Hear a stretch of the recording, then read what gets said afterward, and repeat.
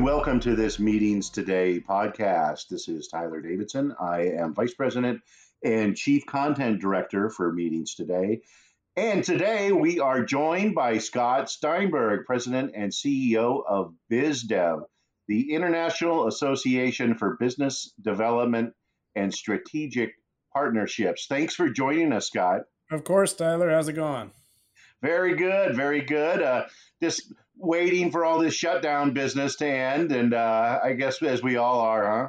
That's right. That's right. I like to refer to it as an extended vacation. Maybe not an intentional vacation, but a little time down nonetheless.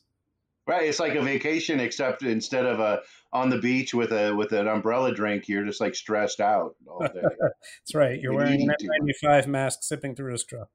Exactly. Well, you're the guy to ask about what's going on, I guess, now and especially in the future, because you just released the future of meetings and events. What's next for the event planning business, and some really eye-opening findings in there.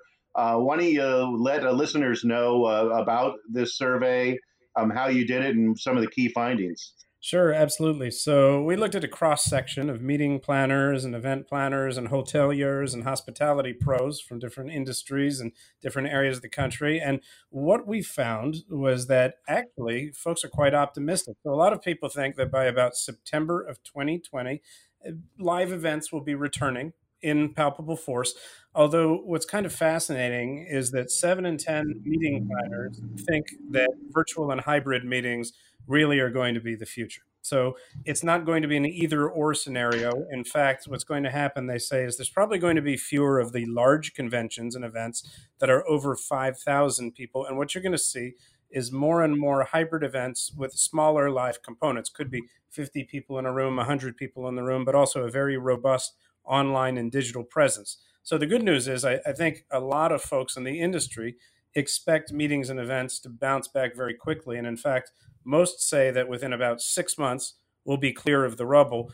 But what's also fascinating is that trends in digital transformation are only accelerating. So things that started happening before the pandemic, the move to online and virtual events, are now being accelerated as a result of it. And what do you think the rollout is going to look like? I've been curious as to, what are we going to see in the first 3 months, then the 3 months after, and then a year. I don't know if that's like an accurate time periods, but how do you think this is all going to roll out till we get back to maybe the old normal?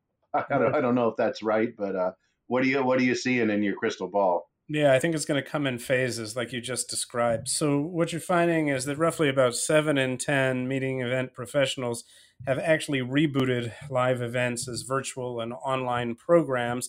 But at the same time, what you're seeing is that about half of suppliers are still trying to adapt their strategies to operate in this kind of world. So we all know that technology is the future. We all know that event planners will be increasingly embracing online tools.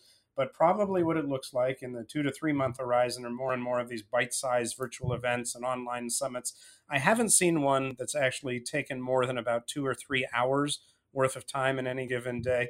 And eventually 6 months out, 12 months out, we'll roll out into bigger programs where you have multi-track conferences, breakout rooms, and full-scale virtual events that will live alongside the actual real-world events as well. That will be something resembling a grand scale conference. But for the moment, I think what you're going to see are some halting efforts. They'll have Zoom style presentations, but they'll also have workshops, keynotes, and seminars and the like in a series or as a package, maybe even a roundtable. More and more of those happening in the next few weeks and months here. But again, I think it's going to take time because of that slow rollout to getting technology expertise and getting expertise in running virtual events before we see large-scale programs, the likes of what you might expect from a TED conference.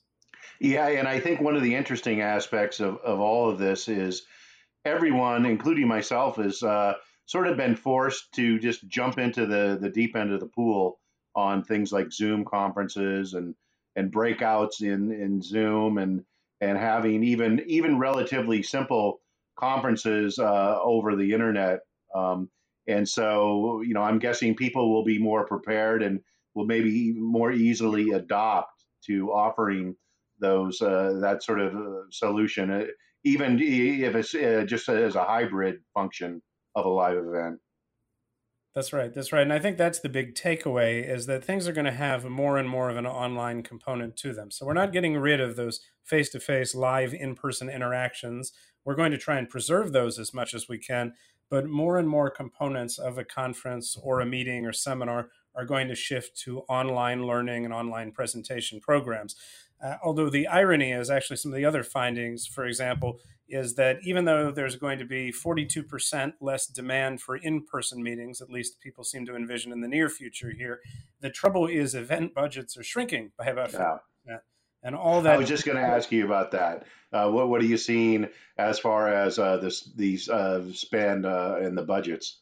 Yeah, the budgets are definitely going down. I don't think there's any question about that, even as expenses are going up, right? Because more and more planners are having to think about safety, having to deal with food service. How do you make sure that everybody's adhering to best practices? You're maintaining social distancing while you're attempting to gather large groups of people.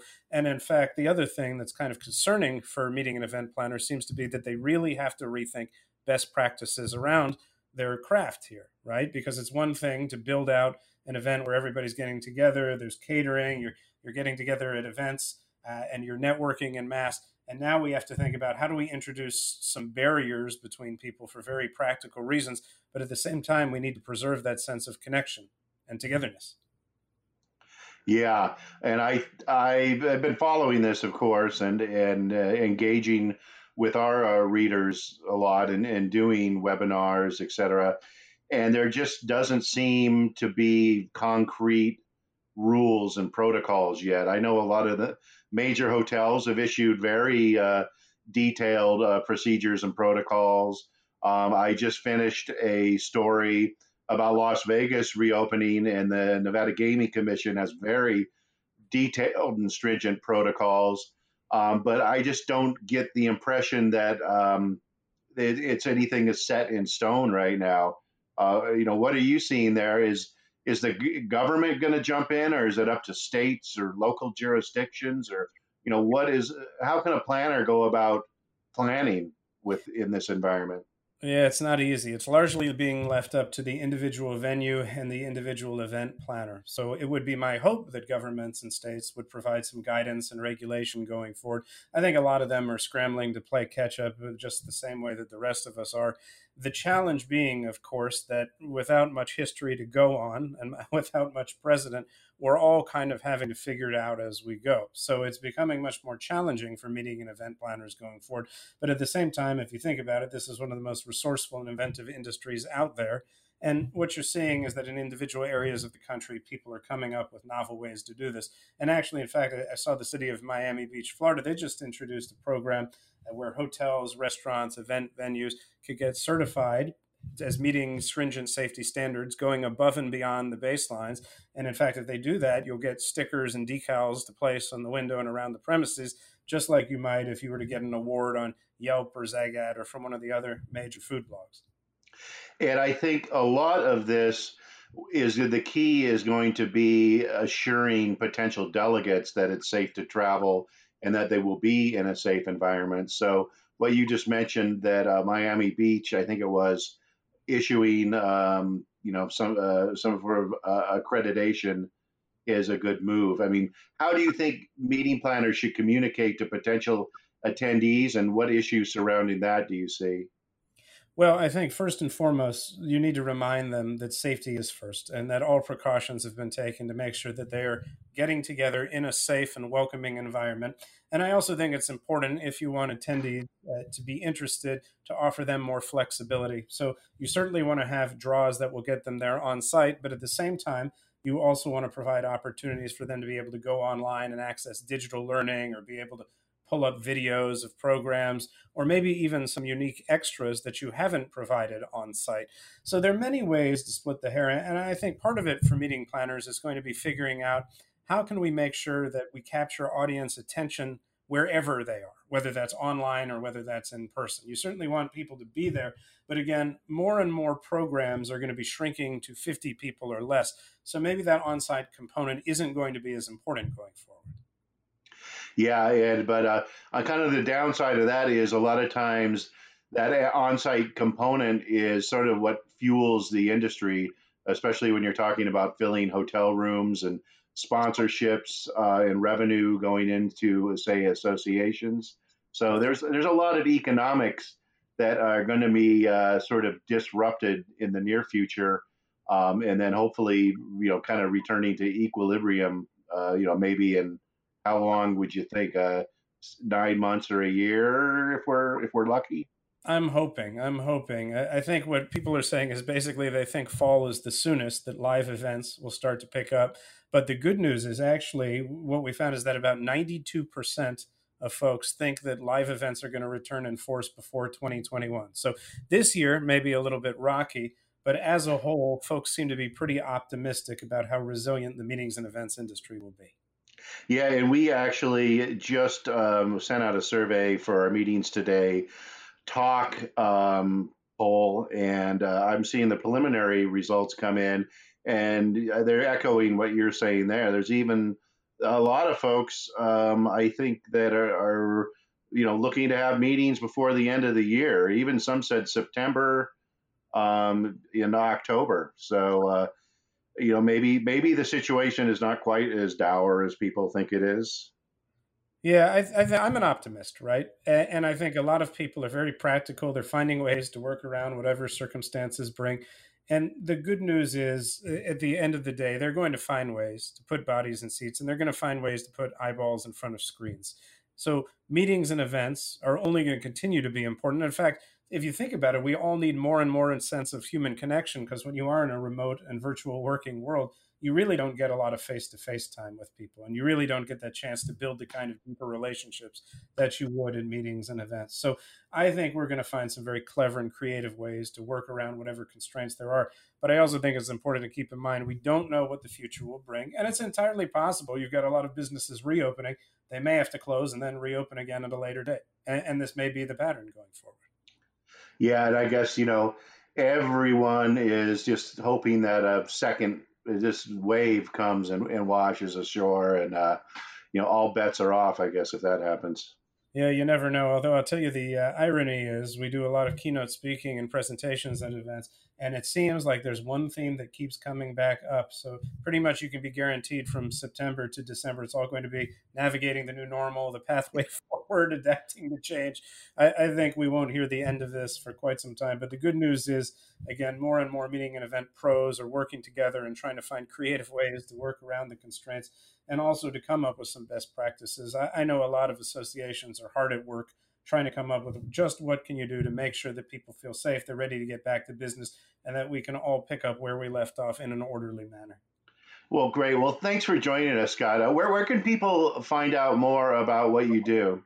Yeah, you can check out BizDev at bizdevassociation.com. Lots of research and insights that we're always publishing there. Or if you want to find out about me personally, it's www.akeynotespeaker.com. Excellent. Thanks so much for joining us, Scott. My pleasure, Tyler. Thanks again. And that was Scott Steinberg, President and CEO of BizDev, the International Association for Business Development and Strategic Partnerships. Thanks to Scott for joining us, and thanks to all of you out there in podcast listener land for joining us for this Meetings Today podcast. If you're interested in more Meetings Today podcasts, head on over to meetingstoday.com and check out our podcast section. We have a wealth of information and podcasts from thought leaders on a variety of topics, and especially, as Scott mentioned, everything sort of COVID-19 and new normal right now. So lots of interesting thought leaders pontificating on that subject. So thanks for joining us, and have a great rest of the day.